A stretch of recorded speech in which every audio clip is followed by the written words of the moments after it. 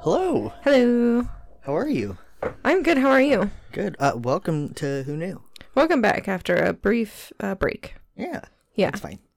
Everything's fine. We're good. We're refreshed, and we're excited to kick going again. Oh, yeah. You got anything of note? Update? No. No? Thanks for being patient. That's it. Okay. Okay. We don't have to apologize. I wasn't. I just said thank you. Did I apologize before?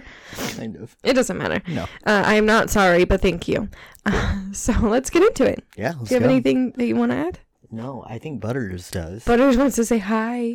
Hi, baby. What was Aw, that? Jesus. I hope you guys heard that weird noise my cat just made. Ow. Okay. Good. Oh, good. Good. I'll get started. I don't know how to say this name, and I'm so sorry.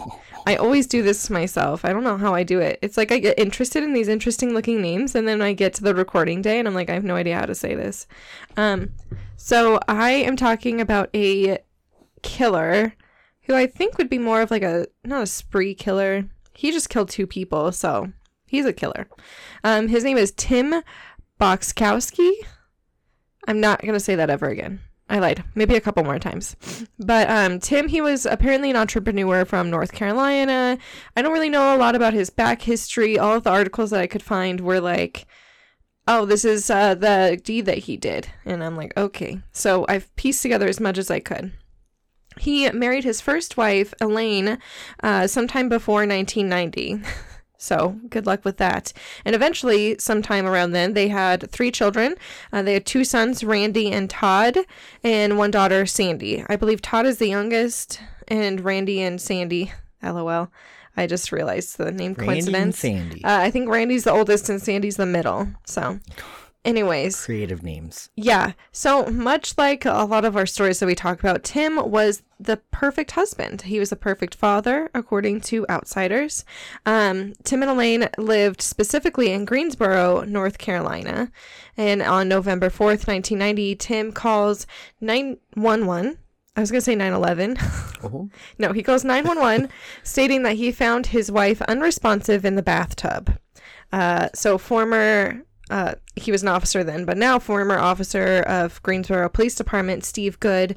He goes to the scene, and he's one of the officers that was there trying to investigate to see what's going on. And he recalls that, quote, by the time Elaine came to the ER, she was already gone, end quote.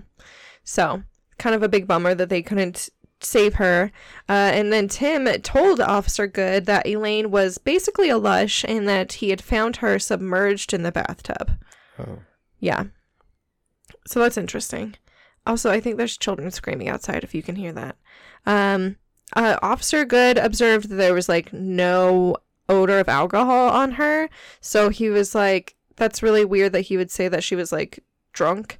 And then Officer Good did see that there was a very weird like mark on her abdomen. And then the investigators also found that the tub that Elaine was in was not filled with water. It was completely dry. Like, not even like water had just been in it and had just been drained. Like, you know how you can tell the condensation? Yep. Nothing. It was like bone dry.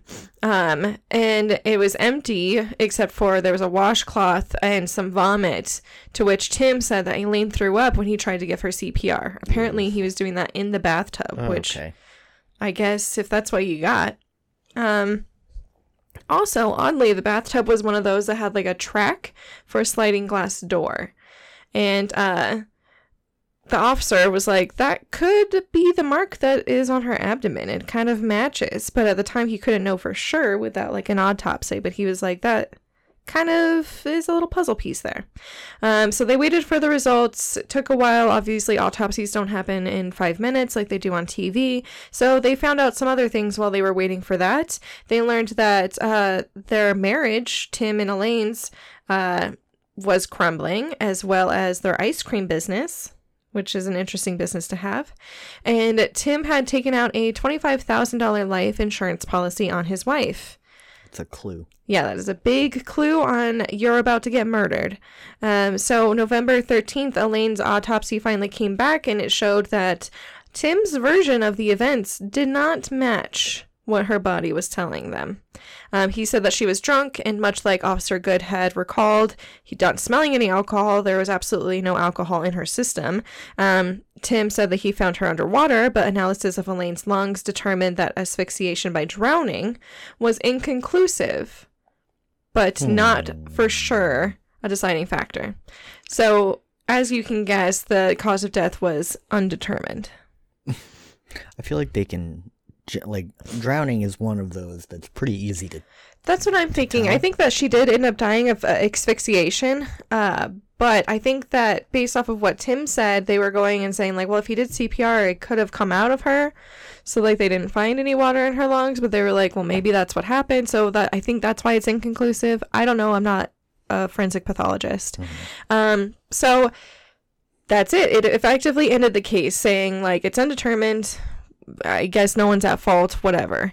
So then Tim got the $25,000 life insurance payout, and he moved his 3 kids to Pittsburgh, the area of Pittsburgh, which is specifically the city of Ross, Pennsylvania.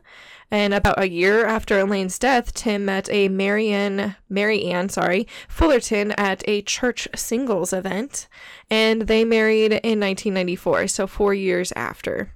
Shortly after their marriage, things obviously started to go the other way. On November 7th, 1994, Tim called 911 again and told dispatchers that he found Mary Ann unconscious in the hot tub.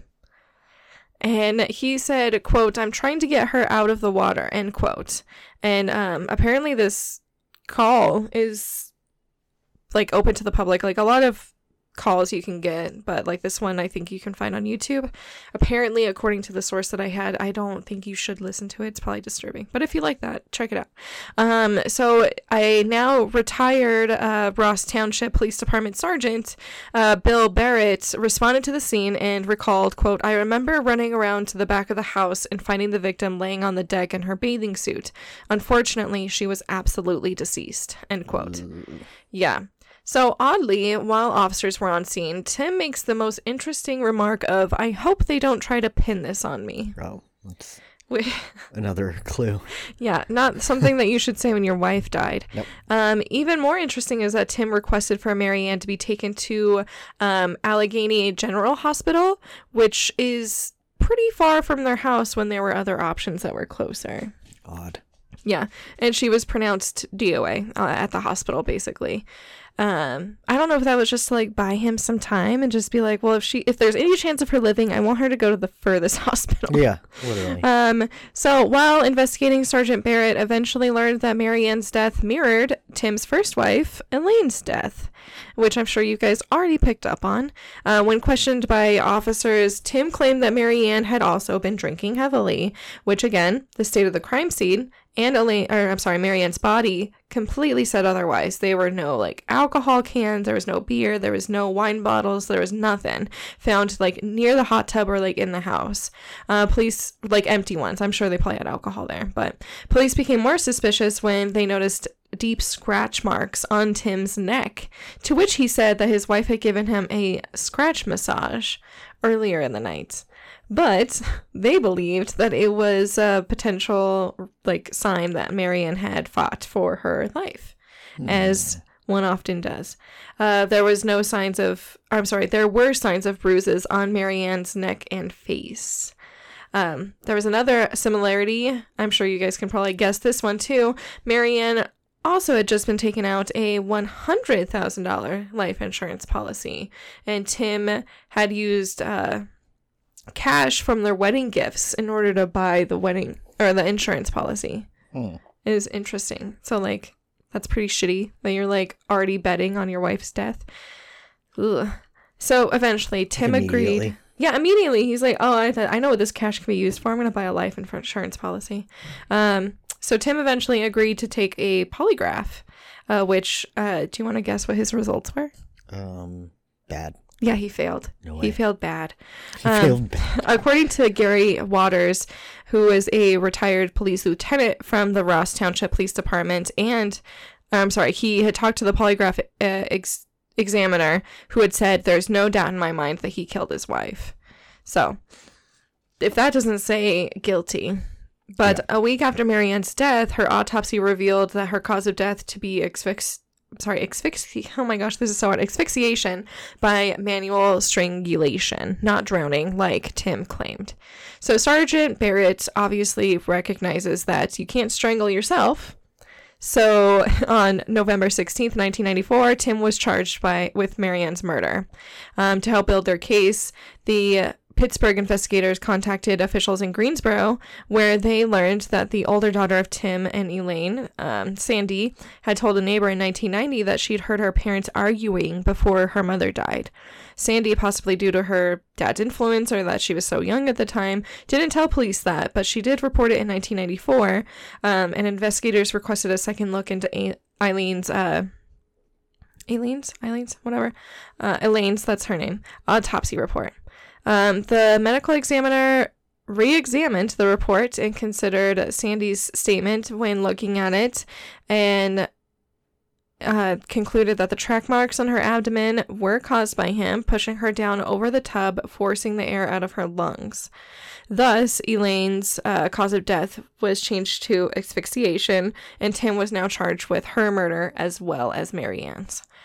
His trial for Elaine's murder began in North Carolina in October 1996. He was found guilty and sentenced to life in prison. So 3 years later, in 1999, he had a trial for Marianne's murder in Pittsburgh, and capital punishment was a possibility here. Eventually, a judge ruled that the evidence from a neighbor from North Carolina who looked after the children after Elaine's death was relevant, despite obvious pushback from Tim's and the defense. The neighbor apparently testified that their child, Elaine and Tim's child, Todd, had told her he'd seen his father in the bathroom holding his mother down. Todd recalled a little later in his life, older, he was really shocked by that testimony when he heard it because he had no memory of that. And former prosecutor Beth Karras offered a possibility, saying that children can cope with severe trauma by burying it. So maybe that's what happened. When asked about the trial according to Oxygen, Todd even states, quote, "Unlike my dad's first murder trial, I knew that the death penalty was on the table." Who can say that? Yes, who can say that? So he added that he was just convinced that it was a big mistake. Like, all of the children all agreed to their father's innocence throughout this time. It's like the staircase. Yeah, it is like so noted that like his children were like, my dad did not do this. So I don't know what the fuck's going on. Tim's trial concluded, and he was convicted of killing both women. The children made emotional appeals to the court to not sentence their father to death, but Tim received the death penalty anyway. Tim's sentence was later changed to life in prison in 2004 because of a extradition issue. Do I talk about that later? I think I do. So keep that in your mind. Most interestingly, around this time, Todd visited his father, who admitted that he had seen him killing his mother when he was 5 years old. So he was finally like, actually, like, this is what happened. Apparently, with the death penalty gone, Todd's memory got jogged a little bit. He says, "It opened up my eyes into who he actually was as a person. He's cold, manipulative, and a killer." Tim was paroled from prison in North Carolina after being there for 22 years, and in November 2018, Tim was up for parole in the state of North Carolina because, quote, inmates whose crimes were committed before October 1994, after which parole was eliminated, would be eligible for parole. So while he was convicted of killing his first wife, Elaine, in November 1996, she was actually murdered in 1990. So that's why he was eligible for parole before it was actually eliminated. But immediately upon getting paroled, he was sent to Pennsylvania for his second life sentence. LOL. So Tim is currently serving his time at State Correctional Institution Green in Waynesburg, Pennsylvania. According to forensic files, now as of August of 2021, Sandy has become a corporate HR executive for a logistics company. Randy got a job in crowd control in Philadelphia Stadium and started his own family. And Todd has served in the military and co-founded an online marketing company. If interested, forensicfiles.com has a Q&A with Todd. He's like super transparent about everything like that. And you can see all kinds of shit about this. Oxygen has their own thing, which is like one of my main sources. It's called Living with a Serial Killer, where the children, and again, mainly Todd, were interviewed about Tim. Forensic Files has an episode called All Wet. And then Todd has apparently started making his own book called My Two Angels, and it will be released June 2023, according to his website, toddboz.com. And then there's also a book called Please Don't Kill My Mommy by Fanny Weinstein and Ruth Schumann. My sources were Forensic Files, Oxygen, and then Distractify and Sportskita.com. Nice. Yeah. How crazy that he killed both of his first and second wives. All of his wives. All of the wives. I wonder if anybody's ever going to marry him after that. Well, I mean, he's in prison, so that doesn't mean anything. That's true. I guess people do get married in prison, but yeah. It's probably like the fangirls that are like, oh my god, you're so hot. So gross. The weird shit like that, yeah. Yeah. No, thank you. Hard pass. Well, good to know that there's good men in the world still. Are there good men in the world? Nope. Yourself included? Yeah. Okay, good. And especially not this guy. Have you ever heard the story of Joe Metheny? No. He's awful. He sounds awful. Terrible, terrible man. Also will make you never want to eat a pulled pork sandwich ever. Oh. Speaking of, if you haven't seen Dahmer, go watch it. Unrelated, but there is a scene related to pulled pork. It's and pretty disgusting. fucked up. And it is part of what I feel like everybody do this. who's in this community has watched that Netflix show. And if they haven't, then you're not a true fan. Okay. I'm just saying. Or they don't have Netflix. Oh. Although I don't know anybody who doesn't have Netflix now. So yeah, I mean, just borrow someone's Netflix account and watch it. So let's get on. Let's go. Get on with it. Go. Joe Metheny, I don't know if he is really considered a serial killer. The majority of his crimes all took place like in one night. He was just like boom, a boom, spree boom. killer? But he had a couple others that are like random. So I think generally people will call him a serial killer. But he was from Maryland. And a quote from him is, my murder rampage started out as revenge, but ended up as a passion for the taste of blood and the overwhelming sense of power one gets from taking the life of another. Oh my god. Yeah. So the details of like his childhood, his early years are a little bit conflicted. According to his attorneys, he was neglected as a child, as many serial killers reportedly are. His dad was an alcoholic who was killed in a car crash when he was only 6. Not his dad, when Joe was only 6. His mom reportedly neglected him as well, and his 5 siblings also by working double shifts to provide a home. Now, she didn't have a husband to help her out, and there were 6 kids, so... That's insane. I'm just saying. According to Joe, his parents often sent him to live with other families in foster-like arrangements. I don't know how that works. Like, hey, you want to just take my kid for the summer? Yeah, cool. Yeah. Be like, okay, you have your own children. Yeah. You just want one more? Yeah. Well, just like give them to random family members? Yeah. He also claimed his mom was dead, but she wasn't, so his... version of the truth is probably not super reliable. Okay. Just for like, just to lay that foundation down for us, for this story. So, his mom admitted that they were a poor family. She worked numerous jobs, including a job as a waitress, barmaid, food truck driver, just anything that she could just to provide for all 6 of her kids. According to her, the kids lived a fairly normal family life, never went hungry. She also denied Joe's claims that he had been sent to live with other families, so unknown if that's actually true. His mom described him as a good boy. He was kind, he's a well-mannered. Dog. Yep, he's a good boy. He is a very good boy. And an above-average student. She said, quote, "He was smart and had a good childhood. If he was neglected, it was his own fault. My It was a God. pretty good home." He's a child. End quote. It was his own fault. Glazing past the majority of his childhood beyond that, he joined the Army when he turned 19. That was in 1973. According to him, he served a tour in Vietnam, and that's where he became addicted to heroin while he was in an artillery unit. His mom said, "I don't think so. As far as we knew, he was in Germany." No recollection of him spending any time in Vietnam. It's for timeline's sake, President Nixon signed the Paris Peace Accords and ordered the withdrawal of U.S. forces from Vietnam in 1973. That was the year that he joined. Oh, so he was not in Vietnam? So the odds that he was in Vietnam are very slim. According to his mom, he rarely contacted her after he joined the Army, and he just kind of drifted further away from the whole family in general. By 1990, fast forwarding, he had become a pretty big fucking dude.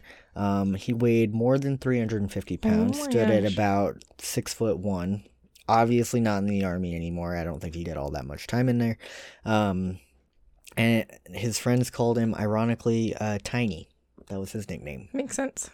So, we're in adulthood now. Spent most of his time in bars, living among various homeless camps because he was indeed addicted to heroin. Butter says me too. Yeah. So he was living in all these like kind of tent cities in South Baltimore, although he held a steady job as a forklift driver and would spend all of his money on crack cocaine, heroin, and liquor. So that's why he was homeless. Those who knew him described him as intelligent, well-spoken, and very well-mannered. By 1994, he was working as a truck driver. He had a 6-year-old son with his girlfriend who he lived with in these various tents in Baltimore. He was a trucker, so he was away from home for pretty long periods of time. So when he returned home one day, he found his girlfriend and their son missing, and he was pissed because he thought she was cheating on him. Oh, okay. Just like him, his girlfriend had a drug problem, and because she had left, he immediately assumed that she had left him for another man, choosing to live on the streets with him instead of with Joe. He said, quote, "I found out about 6 months later she had moved to the other side of town with some asshole that had her out selling her ass for drugs." He said that they got busted for drugs and they took away my son from them for child neglect and child abuse. That's what he reports. When he did find this out, though, he was pissed and he goes searching for her. Scoured all of the halfway houses, all the homeless camps, gets to this bridge where he knew she she used to buy from some people who lived down there. And she was known to, like, do drugs down there. She wasn't there, but two homeless men were. This was Randall Brewer and Randy Picker. Randall and Randy. So he asked them, he says, "Where the fuck is my girlfriend?" He thought that they knew where she was. They didn't know anything, but he didn't, like, that was not good enough for him. He was so enraged. He had brought an axe with him on this search. I don't know really what his intentions were, if it was just to intimidate her. No, I think he wanted to kill her. Probably. Instead of doing that, he attacked the men under the bridge, killing both of them. Damn. Tossed their bodies into the river. He was ultimately, down the road, arrested for the murders of Brewer and Piker. He, like, during all of that, he sat in county jail for 1.5 years, trying to get to trial. That takes forever. Ends up getting acquitted of all of that. Police investigators knew about the crime, but they had never been able to locate the bodies. Oh. In 1995, he had secured himself a job working as a forklift driver again. Moved into a trailer near his work, so he's stepping up a little bit. One night, he lures 39-year-old Kathy Ann Magaziner. That is her name. I listened to several podcasts. Kathy Ann Magaziner back to his trailer, where he then strangled her. She was buried in a shallow grave on the site where he worked. 6 months later, he returns to her gravesite, digs her up, has sex with her body before removing her head and dropping it in the trash, and her body somehow went undiscovered for 2 years. Hold on. 6 months? Yeah. And he fucked her body? Yeah, he came back. He was like, I guess I'll fuck her now. She's like very decomposed. Yeah. That's very disgusting. Uh-huh. He probably has like diseases.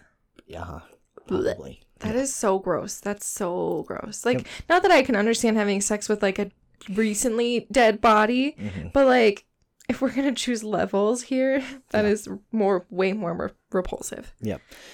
So he waits a year almost. He gets to November of 1996, and this is where he goes kind of crazy. He lures Kimberly Lynn Spicer, who is a heroin addict and single mother, to his trailer, stabs her to death, dismembers her body, discards the parts of it under some wooden pallets at work. Again, this poor like workplace is just like, we're just trying to own a business here. Yeah. This guy keeps storing bodies. We're not going to fire him because we don't know about it yet. So he stores her body parts under some wooden pallets at work. Somehow nobody noticed. Oh my gosh. December 8th of 1996, which is literally the next, like, this is all within a few days.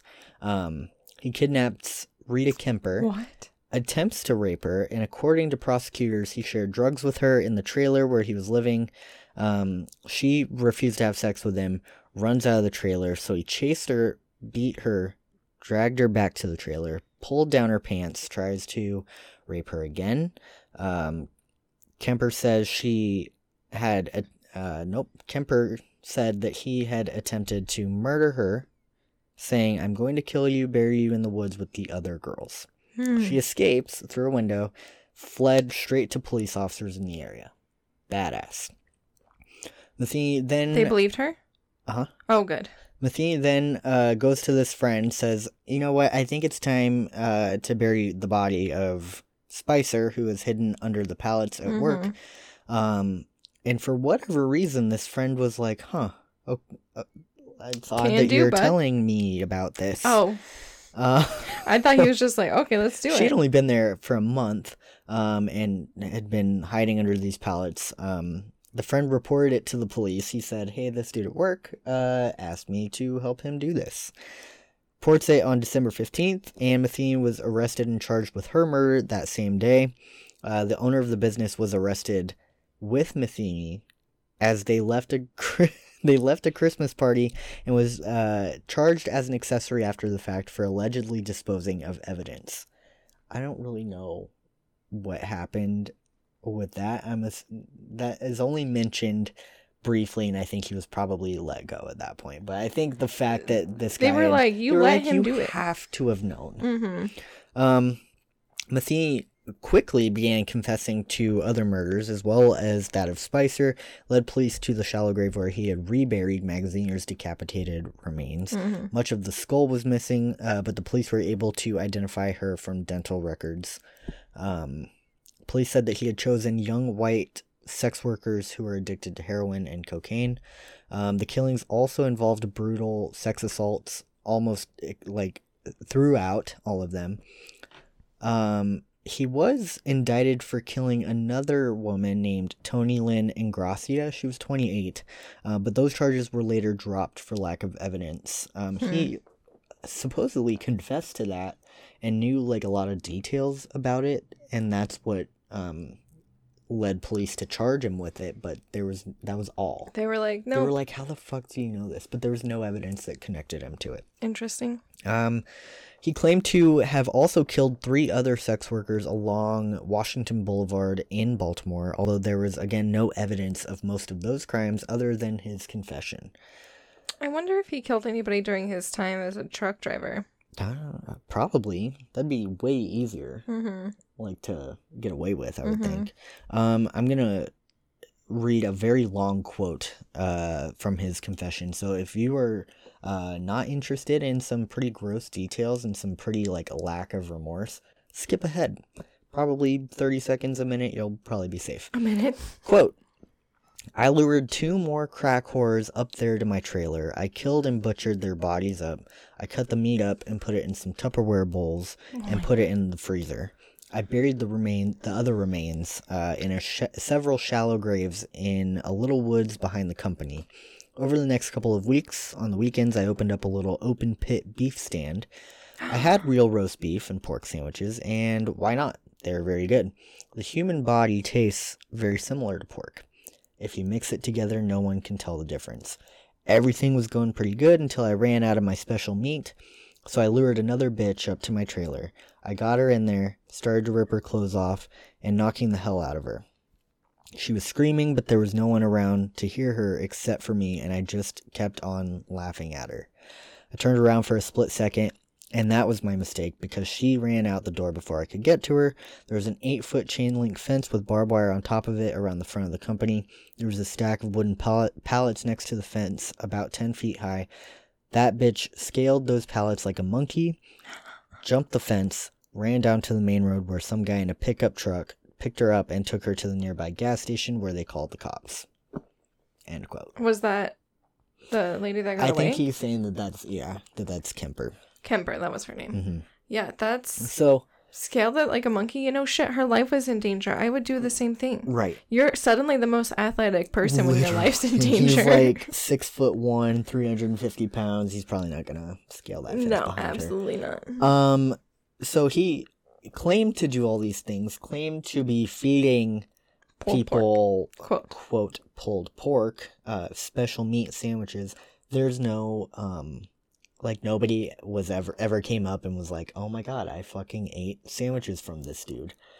So you'd think that a lot of people would come up. You would think that, but that's what he claimed. And that is kind of what gave him they called him the cannibal. Do we imagine that he's like some kind of pathological liar based off of his history of nuts? He's gotta be. Maybe he's trying to be like Dahmer. Was this before Dahmer? Yes, this was in the 90s. So, yeah.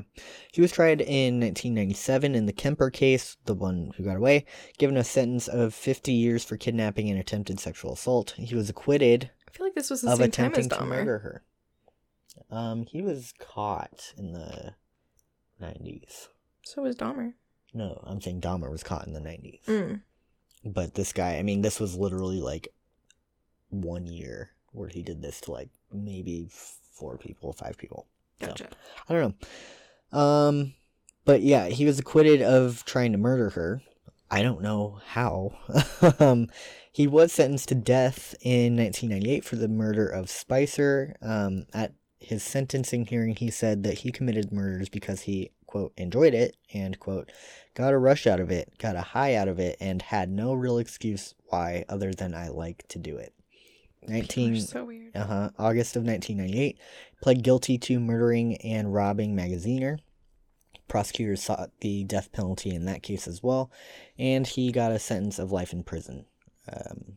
His death sentence was overturned in 2000, and the sentence for the murder of Spicer was then reduced to life without parole, and the rationale for the death penalty was that the murder had been committed in committing the robbery, but the evidence indicated that robbery was not his motivation. But whatever. Ends up not getting any kind of death sentence. 2017, guards found him unresponsive in his cell. What a little bitch. And they pronounced him dead shortly afterward. I searched high and low, couldn't find any kind of cause of death or anything like that. Probably hanged himself. I feel like that's the most easy. No, he was just unresponsive. Oh, like a medical issue? I'm guessing he probably had, some kind of heart attack. Oh, I thought he killed himself, and I was like, what a little pansy ass bitch. Nothing said that. I think he just died. Okay. So, that is Joe the Cannibal Metheny. The cannibal that might not have been a cannibal? Yeah. Who knows? Who knows? Butters, do you know? He definitely seems to be a mix of like Dahmer and Geen. Ed Kemper and a little Kemper bit of totally Geen. with the cutting the head off. Yeah. And having sex with the body. Yep. So. Yep. Gross dude. Not a fan. No. 10 out of 10 would not recommend. Would not. 0 out of 10. Yeah. Imagine getting like a call like that where like someone's like, this naked lady just ran up to my truck and she says someone tried to kill her. Very strange. Imagine responding to that. I would just get detectives or like right away. The call of like my coworker just asked me to bury a body with him. That's going to take a sergeant. That's going to take a not my job. Sorry, hard pass. That seems a little bit like an adult needs to maybe respond to that. Yeah. I'm just kidding. An adult. But yeah. No, that'd be a bad night. Yeah, literally. So that's all I got. You got Cool. anything else? No, I don't. I have a cuddly little boy here with us. Cool. He's so cute. Good for him. Well, you can find us on Instagram. That's probably your best bet to get to all the other links. Find us at Who Knew Podcast. Just search that. You'll find it. Then we have a link tree that'll take you to our Patreon. Yes. 10 out of 10. Recommend that. What do you also think? email us if you want to. whoknewpodcast666@gmail.com. What do you think, Butters? He said It's that like, was a I'm- good he episode. says, I'm going to be quiet now. I'm not going to yell. Because you guys, it's not important. No. No, it's not important. Okay, thanks. Bye.